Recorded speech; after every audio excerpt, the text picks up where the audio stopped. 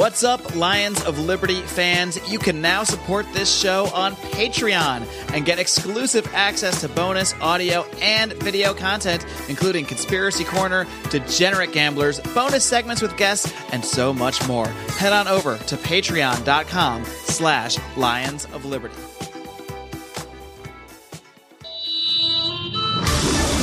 Welcome to the Lions of Liberty podcast. Here's your host, your guide, your shining beacon of liberty, Marc Claire.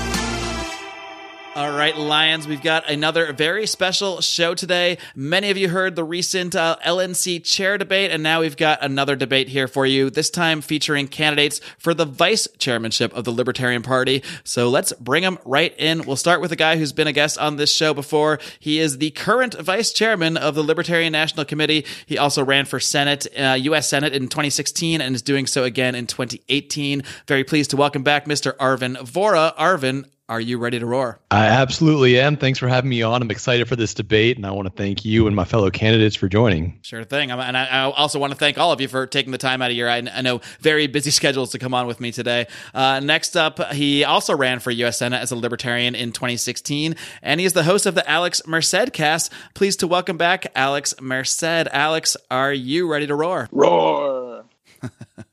And next up, he is an alternate regional rep to the LNC. He is a former and current candidate for U.S. Congress, former chairman of the Libertarian Party of Pennsylvania, and, of course, a current candidate for the vice chairmanship, as is everyone on this program. I'm pleased to welcome, for the first time, Mr. Steve Scheetz. Steve, are you ready to roar?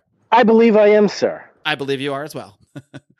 And last but certainly not least, he has been a libertarian activist since 1979, and he is a three-time chairman of the Libertarian Party of Indiana. He is Mr. Joe Hauptmann. Joe, are you ready to roar? I'll roar at NOLA. I will just talk today. All right. That'll work. Now, first off, some of you have been on the show before, some of you haven't. So I just want to start off by having each of you lay out a little bit of your background as a libertarian and as a member of the Libertarian Party. Obviously, a lot of you could go on for an hour probably about your story of why you're a libertarian, but let's try to keep this to sort of the elevator pitch version. Why are you active in the Libertarian Party, and why do you see it as a vehicle for advancing liberty in our society today? And we'll start with Joe. All right. I've been a libertarian since the 70s. I was a Republican and ran as a Republican under Richard Nixon. And even in those days, it was obvious the Republicans only believed in freedom for themselves. I was involved in the Indiana Libertarian Party from 79 when I got the state treasury in a shoebox and was in charge of quelching the bench warrants for the former treasurer, who didn't believe in filing forms as a matter of principle. I've watched the party grow from meetings in my living room to our last state convention that had 114 delegates. And I've watched the national party grow up to a national membership of 32,000, watched it drop down to 12,000, and watched it fight its way back to 14,000. I bring experience, and I'm not going anywhere. All right, and we'll move on now to the other one of you who has not been on the show before, Steve Scheetz. Steve, why are you a member of the Libertarian Party? Why do you see the Libertarian Party as a vehicle for advancing liberty? Well, why I'm in it is because there is no other place for me. It's the party of principle. It's the party of liberty. And as far as being a vehicle, we've been at this for 40 years, and there is no better option out there to promote liberty as a candidate than the Libertarian Party. Like you said, I've been working with the state party and the state affiliates, and I've been helping candidates for a very, very, very long time, since 1994, off and on. And no, this is home, man. I'm not going anywhere. All right, next up, Alex Merced. Alex, why are you a member of the Libertarian Party, and why are you so active in this, something you see as a big vehicle for advancing liberty? Got it. I'm a libertarian because of Ron Paul in 2007, but I'm a Libertarian Party member because in 2013, Michael Sanchez did the simple act of asking me to join the party and become a candidate. And that's something that I want to see more of us just reaching out to people saying, why don't you join? Sometimes asking has, receive some results. And basically, since then, I've stayed with the party because I met an amazing group of people fighting for things that I believe in. And basically, I can be part of something that's growing, where I can be myself. I can be a libertarian, or some people choose to be part of the two big parties that are dying and stagnating and shrinking. I'd rather be part of a growing ship with the right values than a sinking ship with the wrong values. And that's why I'm still in the Libertarian Party and why I will be with the Libertarian Party. All right. And finally, we'll go to the current vice chairman. Arvin, why are you a member of the Libertarian Party, and why do you see the Libertarian Party as a vehicle for advancing liberty? I believe that right now America is in the midst of a cultural war. And I believe that we need to see the kind of value change that will allow for the political change that we want. At the center of that, I believe, is the current respect for the welfare state. And what I do intend to do for the rest of my term, and hopefully for another term, is to fight against the worship of the welfare state, to fight against all forms of socialism. And one of the really major types of socialism, one of the major types of welfare statism that I think needs to be discredited and attacked with every single ounce of passion that we can generate, is government schools. I don't think there's any form of libertarianism that allows them, and I do want to see us go after something meaningful. So that's why I'm running, and that's why I'm a libertarian right now. All right, and now, just as we did with the debate for the Libertarian National Committee chairman, we're going to take the rest of this show. Basically, I might have my own question in there somewhere, but the rest of this show is going to be handed over to our patrons, our members of the Lions of Liberty Pride, and questions that they have put out there. And now, to full disclosure, Alex Merced is a member of the Lions of Liberty Pride.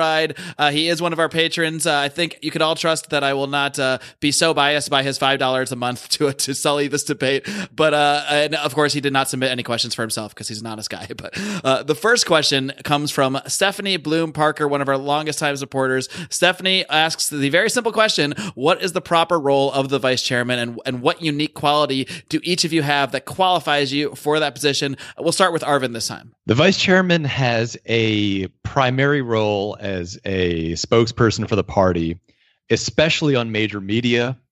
One of the most important things that I do is outreach through major media organizations, TV, radio, print.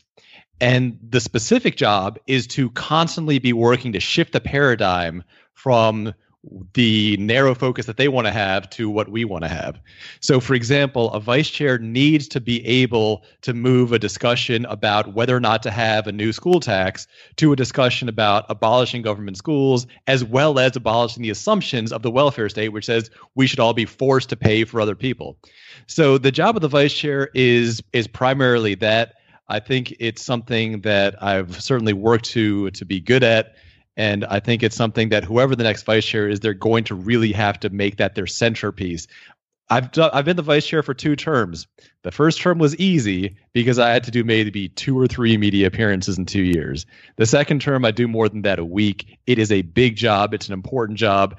And it's something where your voice will reach not just a national audience, but an international audience. And your job will be to define what people think libertarianism is. Does it mean legalizing hemp, or does it mean abolishing Medicaid? Does it mean, changing what days you can sell certain things, or does it mean ending the welfare state? And so that's what the vice chair is going to do. He will define what America and many other countries will see as what libertarianism is. All right, moving on, we'll go to Joe Hauptmann next. Joe, what do you believe is the proper role of the vice chairman, and what quality do you have that qualifies you for that position? Well, the bylaws are very clear. The main job is to be able to step in when the chair is in the restroom and do whatever job the chair has assigned to the vice chair. Nick has assigned the media to the current vice chair. I think Arvin has done an excellent job as a spokesman in front of major media. If I am asked to do that job, I believe I'm also prepared for it. However, the main thing I bring is experience in organization, all the way from the county level up to the state level, up to the national level. And I bring institutional memory, which the party has been sorely lacking. And I can put this to the at the use of whoever is the next chair. I will also serve, of course, as a member of the Central Committee at large. And in that, I plan to travel around the country to get the input of many of the states that basically haven't been visited by the current leadership, sometimes for many years. All right, and we'll move on to Steve Scheetz. Steve, what do you believe to be the proper role of the vice chair? What qualities do you have that make you the best man for that position? Joe basically succinctly put it right. The bylaws spell out what the vice chair is supposed to do, and that's the job I'm going to be doing. But in addition to that, I don't necessarily believe that it's the vice chair's role to tell people what libertarianism is, but say to reflect what the membership says, that this is what libertarian is. Our membership is what defines what our party's role is. We go every 2 years to talk about the platform. We talk about everything that has to do with our principles, and then we determine what it is that our platform is going to look like. That's just one of the things. The other thing is, in addition to that, I believe that is the role of the vice chair to help facilitate communications among states. We have a lot of institutional knowledge that is not being broadcast to everybody, and a lot of it has to do with helping candidates fill out petition forms correctly, what to do with ballot challenges, and what I would also like to do as vice chair is to put those people who have a lot of experience with running campaigns together with the novices. It's so difficult to find people to want to run for office. It's difficult to find people to volunteer. And part of it is they don't know what they're doing and they need help. They need help from the experienced people. It's not the LNC's job to train them, but it's definitely the LNC's job to help them get in touch with people who can. Marc, could I respond to what Steve just said? Yeah, how about I just let Alex answer the question too? Oh, sorry, my mistake. Yeah, I forgot that Alex. Yeah, we'll circle back to that definitely. So why don't we let Alex answer, and then we'll let you guys talk a little bit more. So Alex, why don't you just answer that question first? What do you believe the role to be of the vice chair, and why are you the man for the job? Joe's correct that the job description is basically to serve at the behest of the chair. And whether it's Josh or Nick, I feel very comfortable that I'm going to work very hard to provide the best support to the chair and also act as a voting member of the LNC in trying to steward the resources of the LNC as best as possible. But being the vice chair, you're going to have more visibility, and you can put that visibility to good use. And one of the things I want to do is facilitate and encourage. So basically use that visibility to highlight the great work that different people are doing within the party across the country. And also help people connect each other. As candidates need graphic designers, help put that message out there that say, hey, you're a graphic designer. If you're a graphic designer, help this candidate.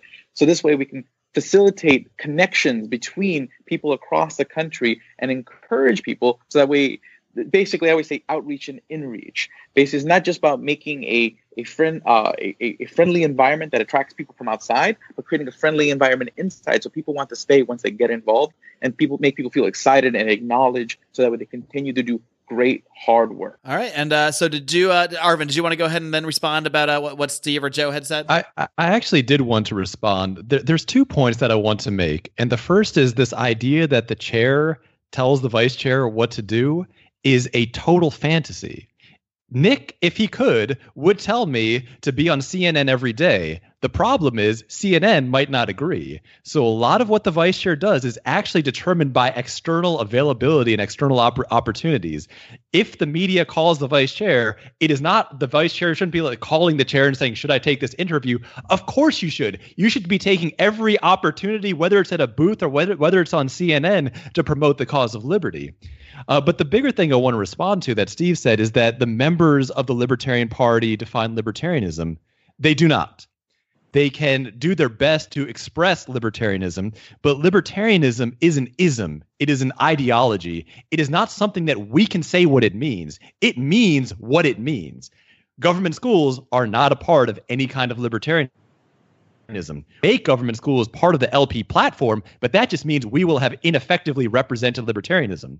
The vice chair, I do believe, has to represent the party and the platform, but I think his first responsibility is to libertarianism. And a party and a vice chair that is going to say that whatever the members say is libertarian is now libertarian is not really representing either the interests of the LP or the interests of the liberty movement. So I'm going to have to strongly disagree with the position that the members of the LP have the ability to define what libertarianism is. At most, they can either well represent libertarianism in the platform or ineffectively do so. And Steve, I'll let you respond to that since you were mentioned there. Well, basically, we go there, we talk about our platform. We pretty much define what is in that platform. Back in 2002, we had a really good one. They deleted it in, 2006? And we've been slowly bringing it back ever since. But that's because of the hard work and dedication of libertarians that are part of the party, man. And if you want to say that what they believe is not as important as what you're going to say to the public, well, that's a problem. And I don't want to be that libertarian. I want to be a libertarian who expresses the will of the membership of the party. Arvin, do you want to respond to that at all? I think I've made my position clear. I do believe that the will of the party's membership is important, but I don't think they have the ability to define libertarianism. I'll tell you one thing. If the LP platform said that government schools are good, I would believe it's the absolute moral responsibility of the vice chair to quit and denounce the LP as a fraudulent organization. I mean, libertarianism is pretty clear what it is. And there are some subtle areas of disagreement, and there's areas where we can have challenges, and minarchism and anarchism disagree. But on the big areas where minarchism and anarchism are absolutely clear as to what libertarianism is, there is no room for disagreement. Just like socialism is pretty clear about what it stands for, libertarianism is clear what it stands for. It is an ideology that has very clear rules for many big areas. It has some areas of difference. I'm not talking about that. The big rules, I think we can all agree, should be represented accurately and clearly. Hey, Mark? Yeah. Just really quickly, obviously that's the reason why being a proponent of government schools is not listed in the platform. Well, I mean, I think he's just using one possible example of many that could potentially make the platform unlibertarian. But I do want to give, and you can respond as well, Steve, I do want to dig in a little bit more to this idea. There seems to be a little bit of conflict regarding, I know Joe had mentioned that the chair is not per se a spokesman of the party, or the vice chair, I should say. He is really just there to back up the chairman and perform whatever task the chairman says, whereas it sounds like Arvin and maybe to some extent Alex sort of think that there is a more sort of defined active role, or should be an active role for the vice chairman as an actual spokesman for the party and for what libertarian is. So I don't know if Joe, you want to maybe dig into that a little bit, or if either of you want to respond. Yes, I would. I think it is inevitable that the vice chair will end up speaking for the party. However, he speaks at the pleasure of the chair. Okay. Nick would be totally within his rights, or whoever the chair is, to indicate, if he is in strong disagreement with the vice chair, that the vice chair is not to act as a spokesman for the party. And that is totally allowed for in our bylaws. Also, in regards to what is the nature of libertarianism, one of the problems we have is we have a philosophy and a political party that share the same name, and that's not necessarily the same. I'm not interested in who is a better libertarian, who is a truer libertarian. I'm not running for high priest of the Church of the Libertarian. Okay. Personally, I was involved in this before they'd even settled on the name for libertarian. Robert Heinlein referred to people like me as rational anarchists. We accept laws that exist because they exist. We follow them if we don't find them particularly burdensome, and we ignore them if we do. The key is we accept total moral responsibility for our decisions. I think the NAP is very useful. It is a key touchstone, but it is not a guide to every single decision. And as to public schools, let's get it right out there. I spent 23 years as a classroom teacher in the public schools. Okay. When we had an organization called the Separation of School and State, I was listed as a Sakharov, meaning one who was within the system while opposing it. Okay, my position has always been you cannot put children into suspended animation until we come up with a better system. And if you think that just tomorrow we could cancel all schools and just create Libertopia, I'm afraid I respectfully disagree. But if you agree with Arvin, that's what the election will be for, Enola. All right, and this actually leads right into the next question. So I do want to move on to that, and I'll let Alex give the first word on this question. But this question comes from Christopher Osborne, and he asks, how important is it for you to publicly differentiate your personal views and the views of the party as a whole? And he follows up, what steps would you take to do this if you're elected vice chair? So I want to start for Alex, since he didn't get to respond at the end of the question there. I always try to speak in a way that is basically all libertarians can get behind, basically. But I would be, if there's something that I want to very distinguish my personal opinion on, I'll be very clear about that. And I would probably put a disclosure. And a lot of times when I try to put something very clear in writing, I'll sort of jokingly put it in hashtags, kind of like you're doing HTML tags. But more than likely, I've spent the last few years as a candidate, whether it's 2016 for the U.S. Senate, 2017 for New York City Comptroller. So I've gotten used to trying to speak in a way that everyone can hear, that gets the libertarian message out there. So instead of focusing on saying, hey, this is what I think, being like, here's the libertarian message. I want you to embrace the libertarian message. Let me try to get help translate it for you and get people to understand the underlying values and premises. Because I'm less interested in people knowing, hearing my unique take on this and that more than people becoming more libertarian. So when I usually do a video and I say I'm Alex Merced from alexmerced.com when I'm speaking as Alex Merced. If I'm speaking as the Libertarian Vice Chair, it'll be very different. It'll be, I'm Alex Merced, I'm the Vice Chair of the Libertarian Party. Here's where the party stands. But I would be very clear about how I'm speaking and what hat I'm wearing when I speak. All right, so it sounds like, Alex, you do see a very clear distinction, and that's why you do say I'm either this Alex Merced, or if you become vice chair, you would say I'm that Alex Merced. Steve, how do you see this issue of where it comes to your personal views versus, say, how you would sort of communicate as the vice chair representing the Libertarian Party? The first thing that I ever wrote, and I told this story before, as the Libertarian Party of Pennsylvania chairman, was a dismal failure, and I took a lot of flack for it because it was my opinion. And it wasn't necessarily the opinion of everybody, but yet I was speaking as the chairman. And what I did immediately after that was talk to the person who I won, the person who I beat to become chairman, and my most vocal detractor. And the three of us worked out what was going to be written from there on in. For the next 2 years, the three of us worked on everything together. And at the end of it, not only did I find two brand new friends that I never knew I had, and at the end of it, we pretty much had something that everybody in the party could get behind. And it was still libertarian. It had my flavor and it had their flavor in it. And when we're vice chair, that needs to be held true. No matter what it is that I write, no matter what it is that I say, it needs to be filtered from that point where I am speaking for the party. And there's a lot of different people in the party, and they have a lot of different opinions. And basically what I want to do is I want to talk about those things that everybody can agree upon. I want to make sure that everybody is cool with what it is that I'm saying. All right, and we'll move on to Arvin. I think there is a very large difference between what the vice chair does in different settings. And I think it is critical to explain what you're doing when. When I'm speaking on public media, whether it's major or minor, honestly, either way, I basically speak from a minarchist perspective that does not technically violate anarchism. So, for example, I might say something to the effect of, I believe we need to reduce, military overreach. I won't say necessarily that we need to eliminate it, but again, it's not like negating the anarchist perspective. It's saying things in a way that is something that minarchists and anarchists can technically agree on. And even though I'm personally an anarchist, I generally speak in major media from that perspective because I'm actively representing the Libertarian Party to the outside.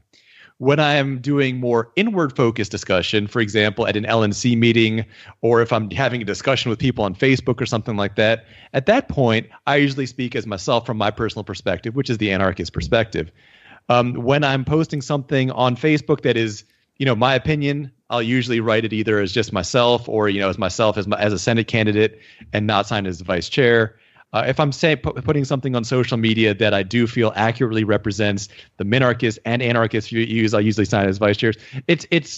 There is a sense of awareness that you do need to have as vice chair. And you do need to realize that what you say on Twitter and what you say on CNN are going to be a little bit different from each other. One of the important things as vice chair is you need to be able to say things that are going to be explosively exciting in the right context. Some of the things that I've said that are the most viral haven't been inter-party stuff. They've been things that have been shared many thousands of times on Twitter that have come from quotes that I've said to major media. It's a skill that you develop with practice, and I think it's really comes from the sense of that you need to be aware enough of when you're speaking officially, as well as still be able to say things with a flair that's going to capture the imagination and capture the attention of the media as well as of social media. All right, and lastly, we will go to Joe. How important is it for you to differentiate your personal views and the views of the party when representing as the vice chair? I think it's exceedingly important. And in all honesty, I think from everything I've heard, Arvin has attempted quite diligently to separate his personal views from those of the party. But having said that, yes, you have to. For one thing, none of us are one-dimensional. You know, I'm a libertarian. I'm also a father. I'm also an Episcopalian. All of these things are part of me. I'm not going to answer a question, okay, as vice chair from my Christian theological background. With regards to issues where I may be in differentiation from the norm, I would make it very clear. I don't think there are that many of them, but I would make them clear. For instance, in Indiana has never taken a position on abortion. Our party split pretty much 50-50 on the issue of abortion. We know that there's a libertarian position on both. So in Indiana, we basically say, that's your call. And rather than fight about it constantly, in Indiana, we have people with excellent pro-life and excellent pro-choice credentials running on the same ticket with no conflict, because we agree that within the libertarian tent, there's room for both. So I would basically be very clear when I'm speaking as the vice chair, and I would be very, very conscientious when I'm speaking with a voice other than that of the vice chair. All right. Well, it sounds like you guys all have somewhat similar views on that topic. Is there anyone that has anyone they want to add, anything they want to add, or anything they want to rebut before I move on? All right. Look at that. One big happy family. All right. We'll move on to, let's see. We're going to move on to a question from Joey Meyer. And Joey asks, in our current society, what are the most important political and or economic issues that need to be addressed, and why? Do some areas require more urgency than others? And Arvin, you sort of addressed this earlier when you brought up government schools, so I'll let you expound on that or add any other issues you like. Sure. To me, there's basically two things that determine what I'm going to talk about. The first thing is, how big is it? Government schools, we're talking about $500 billion stolen from Americans and wasted on nonsense. When we're talking about military overreach, we're talking about $500 billion plus an additional, $500 billion, adding up to about $1 trillion of yearly expenditure that's just making us less safe, getting in the way of free trade, and creating problems. So those to me are very big issues. Medicaid is a big issue. Medicare is a big issue because they have a huge budgetary impact, and they also have a very huge social impact. People believe that government schools are good. And so it is, in addition to being a huge just theft of money, it is also a central idea of welfarist ideology, of socialism masquerading as capitalism, as welfarism masquerading as some sort of false libertarianism. So I do go after the things that I believe are the central ideologies of the enemy. I mean, those are the central ideologies of socialism, of totalitarianism, you pick it. Those are the central ideas of big government statism. So that's what I go after, and that's what I think we as a party need to go after. I spoke to Caleb Dyer not too long ago on social media, and I asked him if he'd be willing to sponsor legislation to abolish government schools in New Hampshire. That's an anarcho-capitalist representative in New Hampshire. And he said no, not because he was opposed to the policy. He said it would be social suicide. And he's not wrong. We as libertarians have not created a culture where the people who are there at the 1 yard line can run the ball in. We have people there. We have a Libertarian Congress in the State House. They could sponsor the legislation, but socially they can't because we haven't won or even started to fight that culture war. That is part of what we need to do as a party. If we want our representatives, our ANCAP representatives, to be able to abolish government schools or at least open the debate, we need to fight these cultural wars. And I think that whatever the other side holds most sacred is the first thing we should go after. All right, let's go back to Joe now. Joe, what to you are the most important political and economic issues that need to be addressed specifically by the Libertarian Party? And are some areas more important than others to you? I think the Libertarian Party should stand proudly as the only anti-war party left. I think we should be anti-war, both domestic and foreign. I think the war on drugs, as it's heating up again, is probably one of the greatest threats to civil society. Having lived through the earlier version of this, I know what it's like to live before the drug war, and I know it's to live like through it, and to live through this slight lessening that we had under Obama. I think that the war on drugs must be fought, and must be fought diligently. The militarization of the police must be fought. The use of police as a revenue source and not as peacekeepers should be fought. And I believe the foreign wars should be fought. We have troops and are building bases in Syria without the permission of the Syrian government. If Russia was doing that, we would call that an invasion. And I think that the Libertarian Party should be standing up strongly and vocally and telling the people what we're doing. If the American people want to have an empire, they should at least be honest enough to realize that that is what they're doing. So I think our position should be strongly, strongly anti-war, both foreign and domestic. All right, moving on. Why don't we go to Steve? Steve, what do you feel are the most important political issues for the Libertarian Party? Well, obviously there's war. I mean, we've been killing people over in the Middle East for so long now.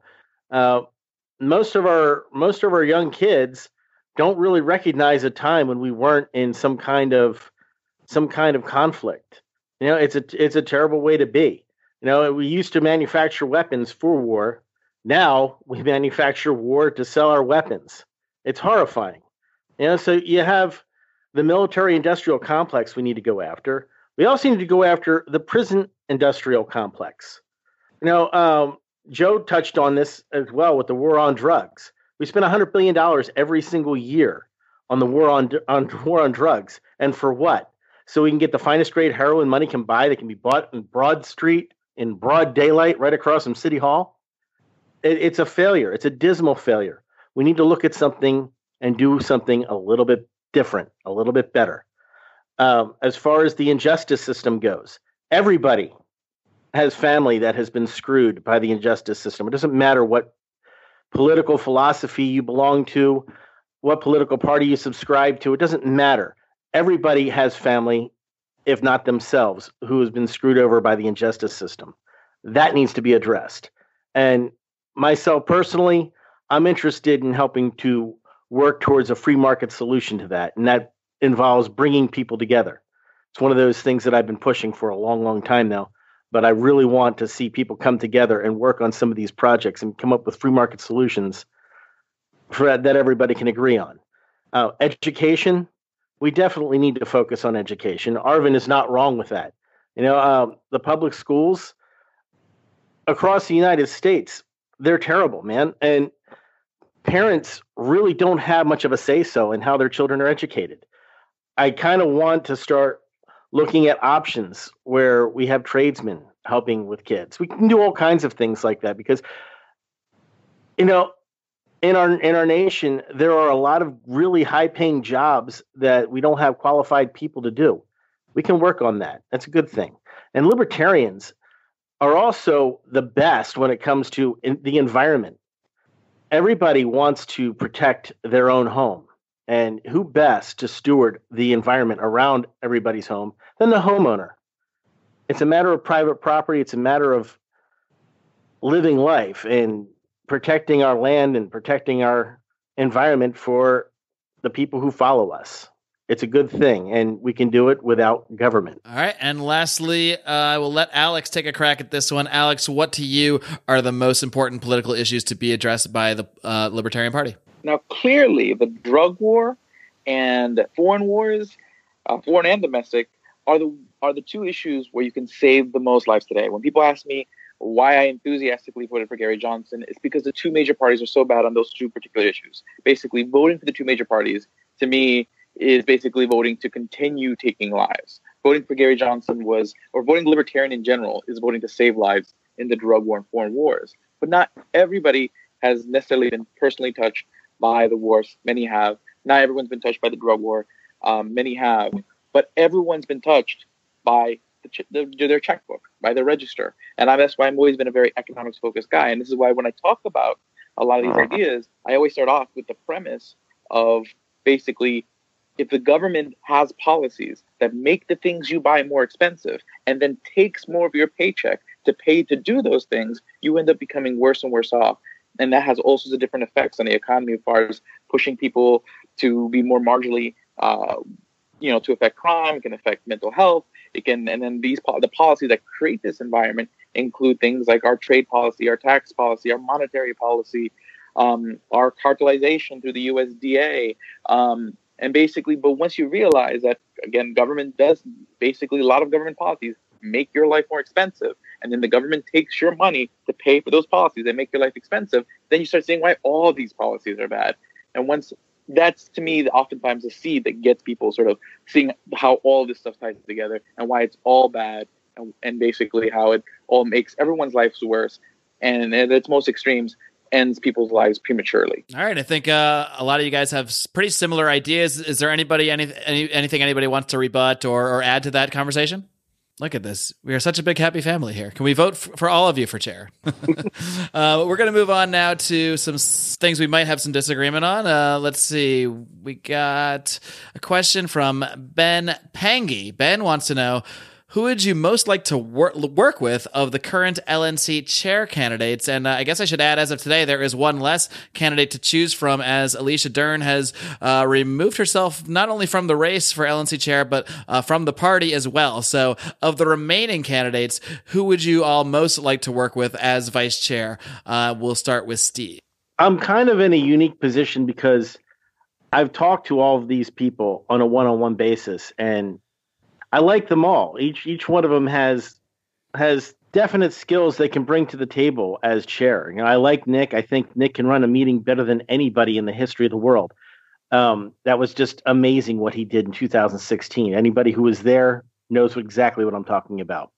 Joshua Smith is a really good dude. I love talking to him. He's really energetic, and he's really trying hard to share his views with everybody, and he's been running around like a madman trying to make that happen. Matt Kuhnel, people sometimes give him a bad rap because of the stuff that he says on Facebook, and yet not everything he says on Facebook is terrible.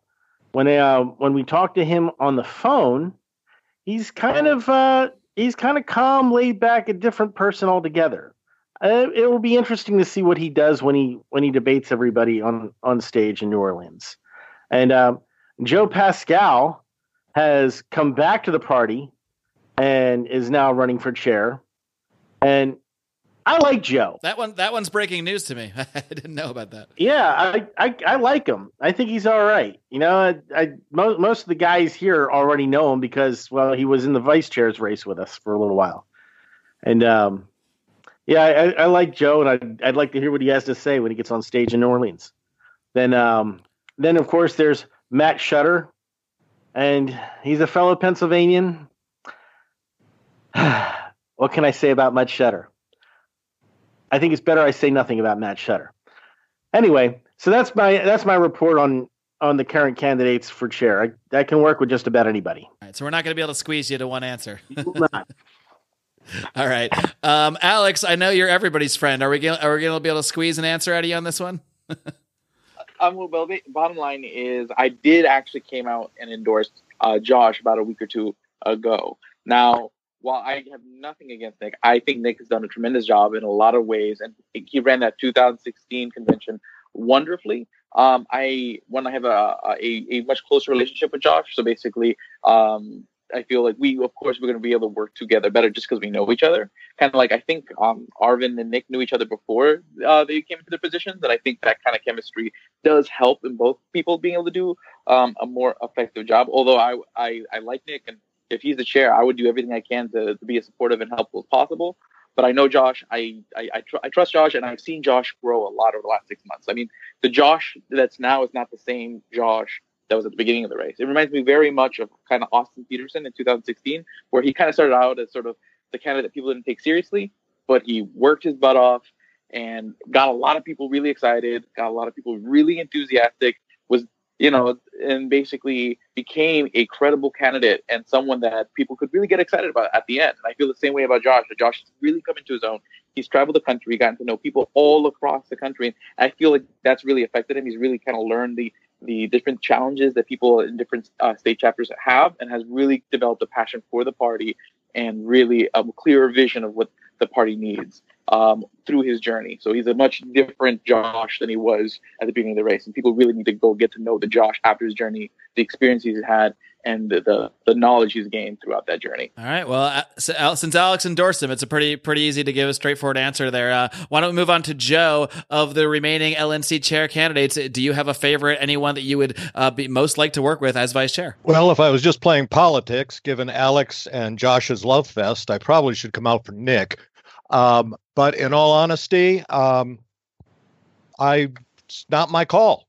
Quite frankly, by the time we get to the race, the chairmanship will be decided by the delegates, and whoever's in there is who I will have to work with.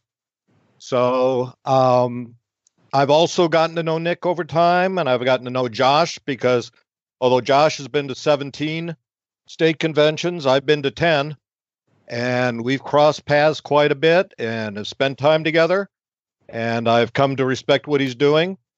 But whoever the convention chooses, that's who I will have to work with. And I will work with do the best job I can for whoever gets there. And I think people should not rule out NOTA. Remember, we've already had a candidate for national chair tie NOTA. And if NOTA wins one of the rounds, then all those candidates cannot be nominated, and we'll have to go to a nomination from the floor. So I say stay tuned. That's really interesting.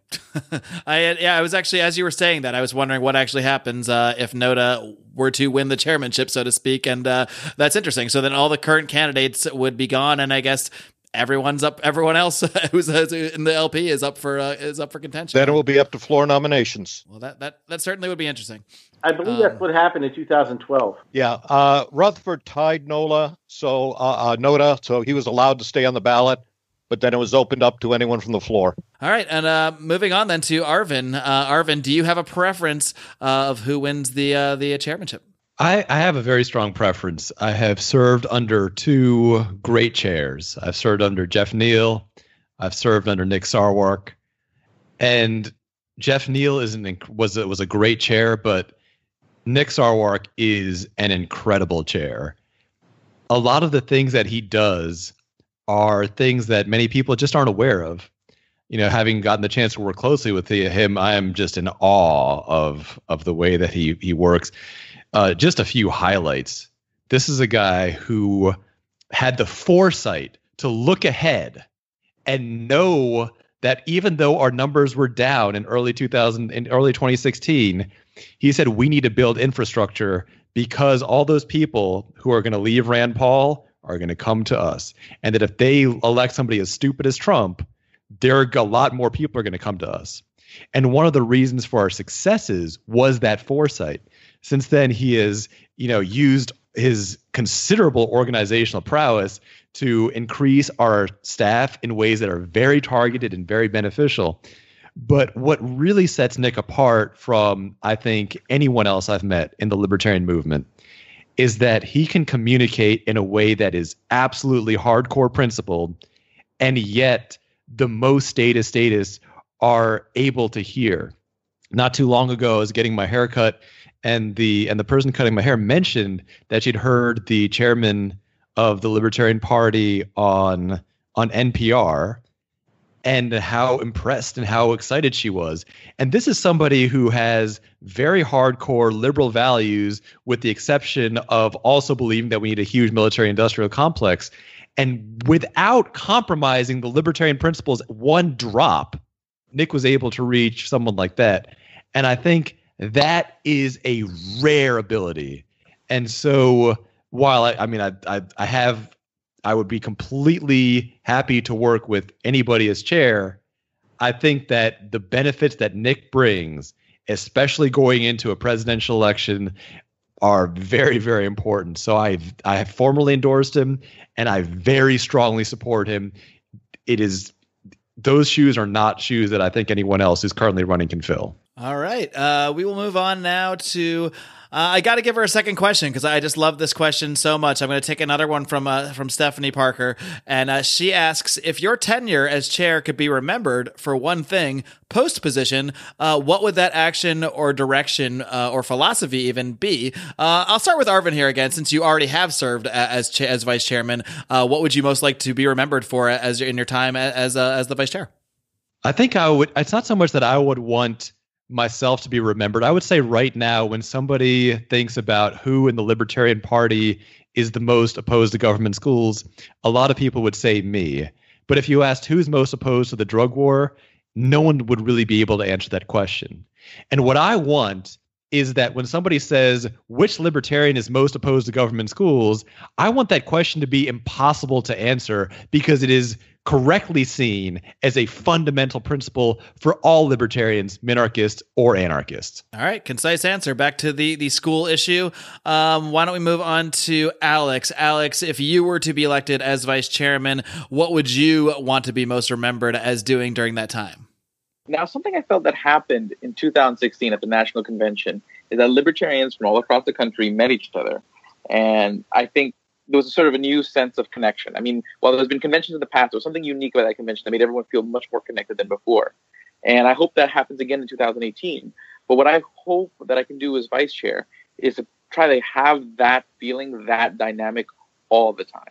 That we're always constantly reaching out to each other, connecting each other, and basically making us feel more unified all the time. Not just every 2 years at a national convention, but constantly just building those bridges and reinforcing those bridges and making everyone feel united towards a common cause, regardless of our minor differences here and there in strategy, in vision on certain issues, but to always make us feel like we are really part of something awesome. All righty. And why don't we move on to Steve? Steve, if you are elected as the vice chairman, how would you most like to be remembered? The whole thing about being the vice chair is making the party work and making the candidates be the absolute highest priority.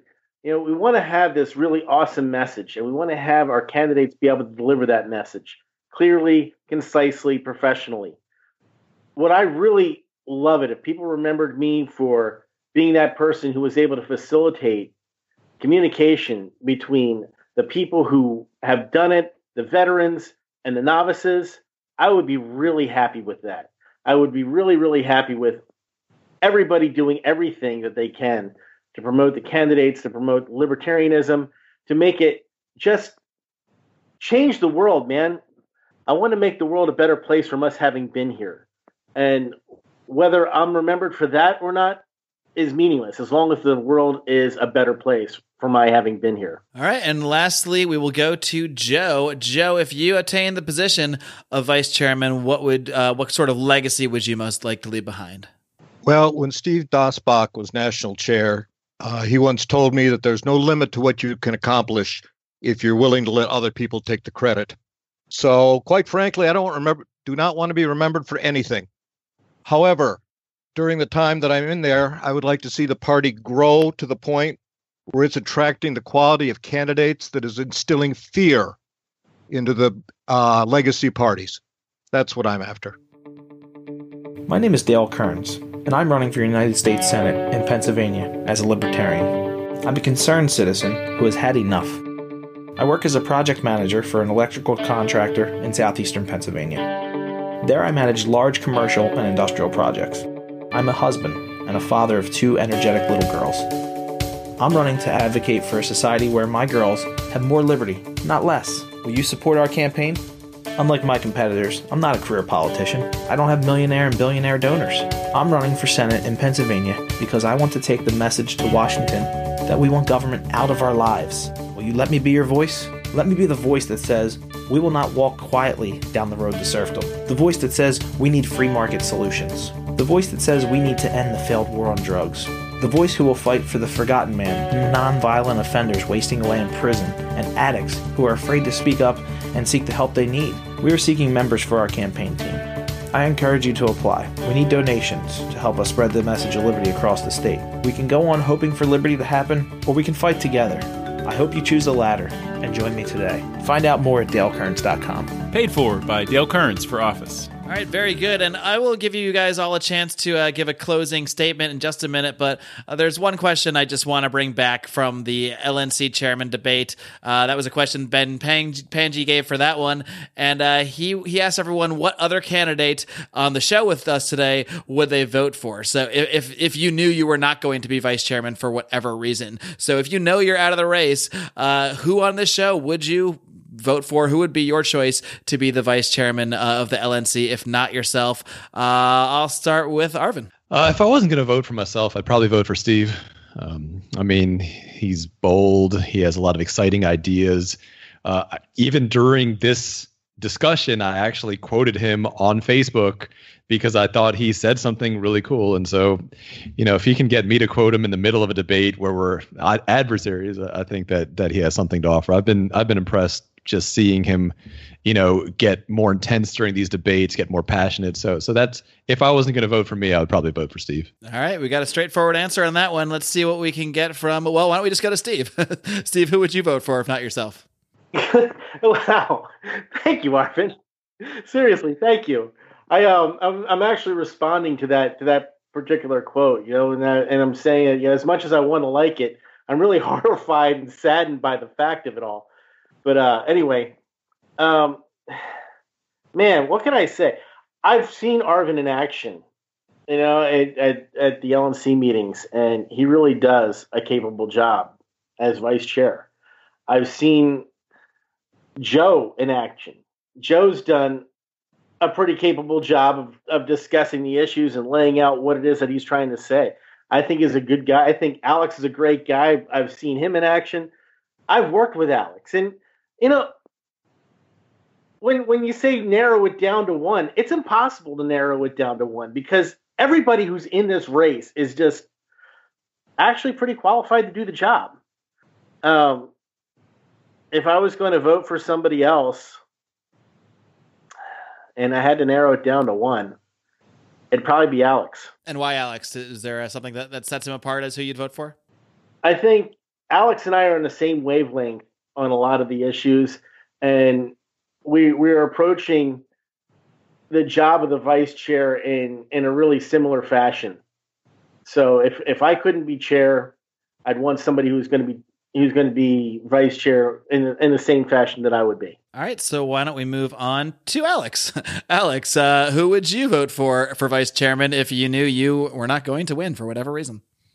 Now, first off, I just want to start off by saying I really love all the candidates. I've gotten to know everybody really well over the last 6 months, and I really hope there's a situation where we all can serve on the LNC together, because I think we've developed a very good rapport with each other, which I think would make for an awesome LNC and an awesome 2 years leading up to 2020. But for the same reasons as Steve said, I mean, I think me and Steve have spent a lot of time together the last 6 months, and we definitely have a very similar vision, similar take on a lot of issues. So he would definitely be the person who I feel like, if not me, would probably be the most similar as far as what the result would be. But Joe is awesome. Sam is awesome. Arvin's awesome. I mean, despite all the controversies, Arvin, you work your butt off. I've seen you work your butt off, and all these guys are awesome. But yeah, Steve would be the person who I think I see most having a similar vision to myself. Okay, and lastly, we'll go with Joe. Joe, if it's not going to be you, who's your guy for vice chairman? Sorry, not going to answer it. I don't view myself actually as even running against these other candidates. I run my campaign the same way I've run every campaign I've run as a libertarian. When they ask me whether or not I'm going to win, I say I'm running to represent an idea. If the majority of people like my idea, then I'll win. And if the majority of the people disagree with me or aren't ready for it, then I won't. And that's the way I'm approaching this race. I'm running for the idea of bringing in experience, of being an open party focused on winning elections. If the party doesn't agree with me, then there are excellent people running for this job besides me. I think a better way to put it is there's nobody running that if they win is going to cause me to stop being as active as I can in supporting this party. All right, fair enough. So we'll move on now to your closing statements. If you could all just give your very last word on why you believe you are the person who should be elected as the vice chairman of the Libertarian Party. And Joe, I'll let you keep going. I'll let you sort of expand on what you're saying there about why you're running and let you wrap things up. I'm running as, using the old phrase, a big tent libertarian. By that, I mean that everyone who falls into the libertarian quadrant on the Nolan chart, in my opinion, belongs in the Libertarian Party, and as a accepted libertarian. And to me, a libertarian is someone who wants less government, less intrusive, less expensive, less oppressive, and gave us $25. In Indiana, we don't have to sign the pledge, but I know you do. We do for national. All of those people, to me, belong in the Libertarian Party. So I don't believe the Big Tent just means moving it from 90-90 to 85-85 on the Nolan chart.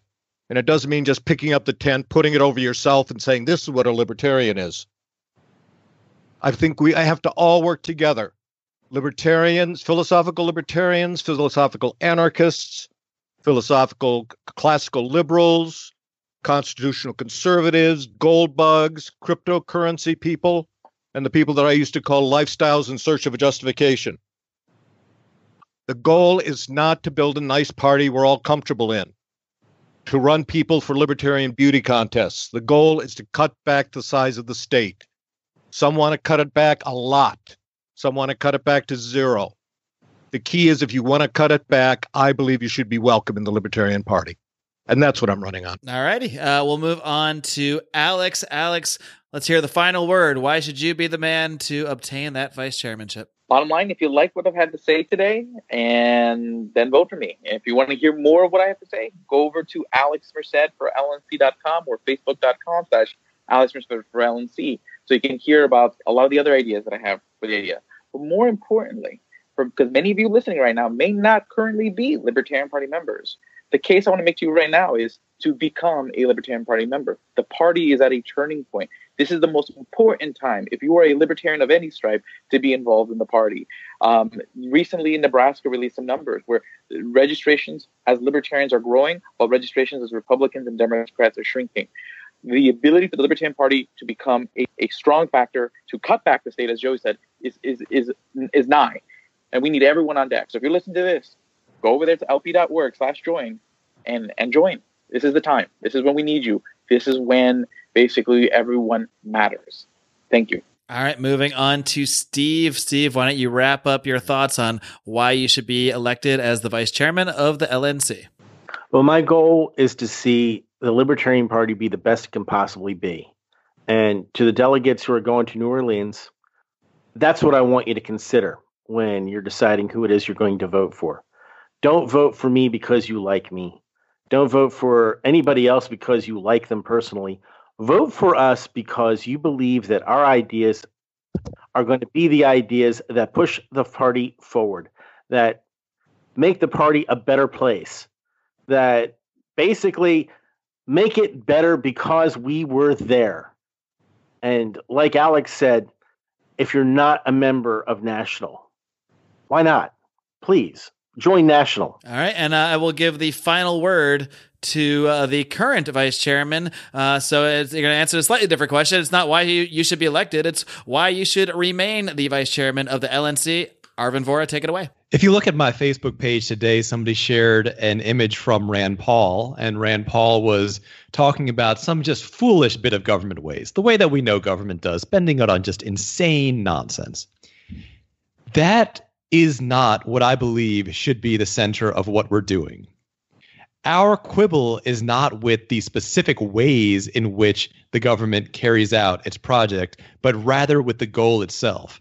Our disagreement is with the idea of a welfare state, the idea of government schools. The problem is not, as Reason Magazine put it, that government schools are spending too much on administration. The problem is that welfare does not belong in American culture or American policy at all, and government schools are definitionally welfare. Socialism does not belong in America at all, and government schools are definitionally socialism.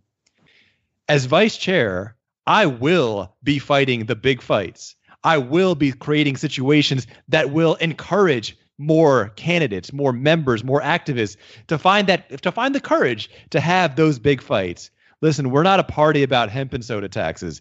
We can choose to be that party because as an ideology, libertarianism does have an answer to those minor issues. But the heart and soul of libertarianism is ending the welfare state. It's ending these foreign wars. It's saying we don't need to be the policemen of the world or tell people what to do with their own bodies. We need to have the big fights to fight the big cultural wars.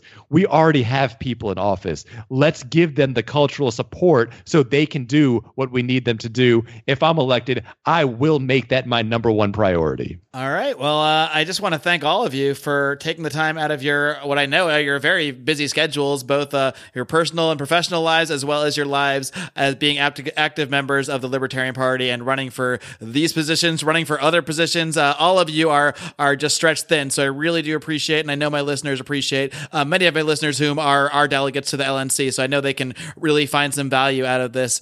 So I really do want to thank you guys all for coming on. I think it was a really great debate and I wouldn't even call it a debate. It was more a really great conversation. And that's what I was looking for. So thanks to each and every one of you. Best of luck. And I am very much looking forward to seeing all of you in New Orleans. Well, thank you. See you there. Thanks for having us there.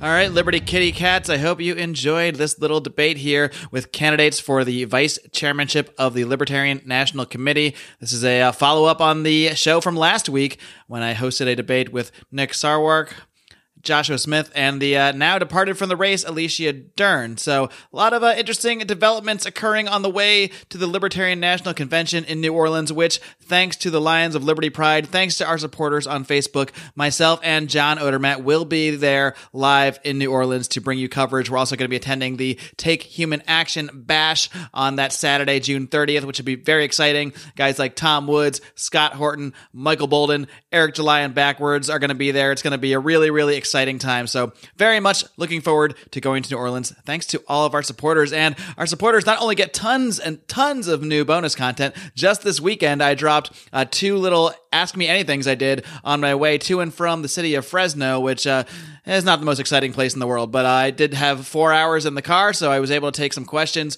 from our supporters and answer them, and I answered literally everything I was asked, to some extent, anyway. And we also get you guys some early access to a lot of our shows. So this Vice Chair debate has been available for the last 5 days for our supporters on Patreon. LNC Chair debate was the same thing. So we really do a lot to bring some extra content and lots of extra perks to all of our supporters. So please do go ahead and check that out on patreon.com/Lions of Liberty. We really appreciate all the support. We appreciate you regardless of whether you send us money, because without listeners, without people talking about and discussing the ideas of liberty, what's the point of all this stuff?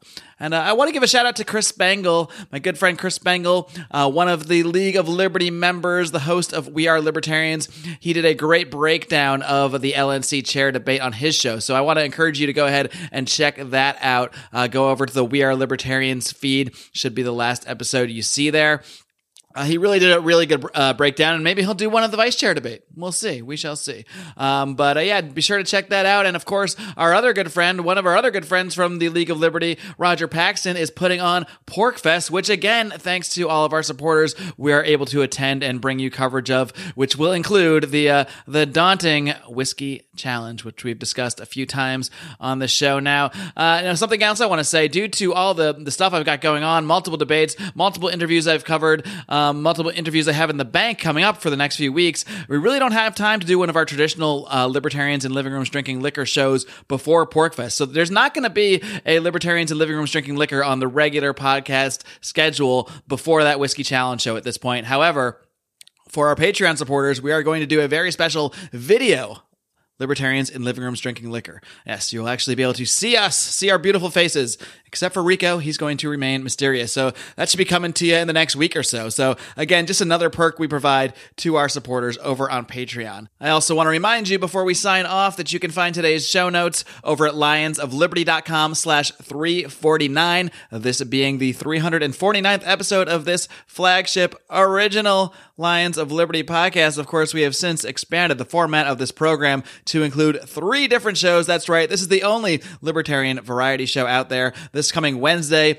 you'll have Brian McWilliams bringing you his weekly shot of comedy, culture, and liberty on Electric Liberty Land, and John Odie Odermatt will be wrapping things up on Friday with his hard-hitting look at the broken criminal justice system on Felony Friday.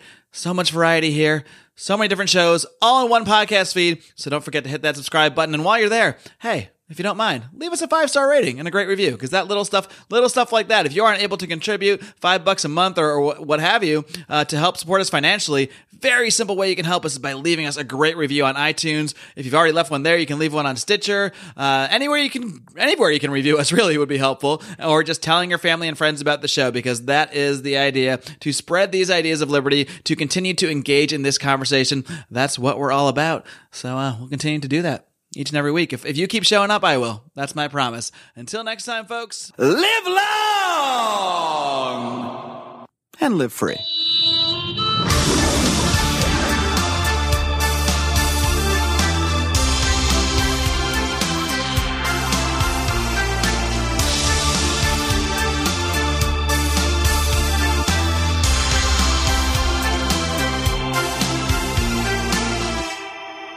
Hey guys, this is Roger Paxton, and if you're fed up with the government running every single aspect of your life, but you're not listening to the Lava Flow podcast yet, then what's wrong with you? Check us out at thelavaflow.com, or just go back to sucking up to the government. The Lava Flow podcast, striking the root every single episode. This is Chris Spangle, and I am the host of We Are Libertarians, which you can find in iTunes, Google Play, or at wearelibertarians.com. We are a podcast that brings you all of the irreverence that modern politics deserves by examining current events from a libertarian perspective. So please, check us out at wearelibertarians.com. Hey, Liberty Rockers, this is Johnny Rocket from the Johnny Rocket Launchpad. Each week, I strive to bring you the best guests in talk radio. The Johnny Rocket Launchpad delivers weekly interviews of noteworthy politicians, economists, and activists. The Johnny Rocket Launchpad is bringing the party to the Libertarian Party and launching ideas in your direction. Check it out at JohnnyRocketLaunchpad.com or find us on iTunes. Each show is action-packed, explicit, and a lot of fun. So join me at JohnnyRocketLaunchpad.com every week for the newest episode. Keep liberty alive and rock and roll.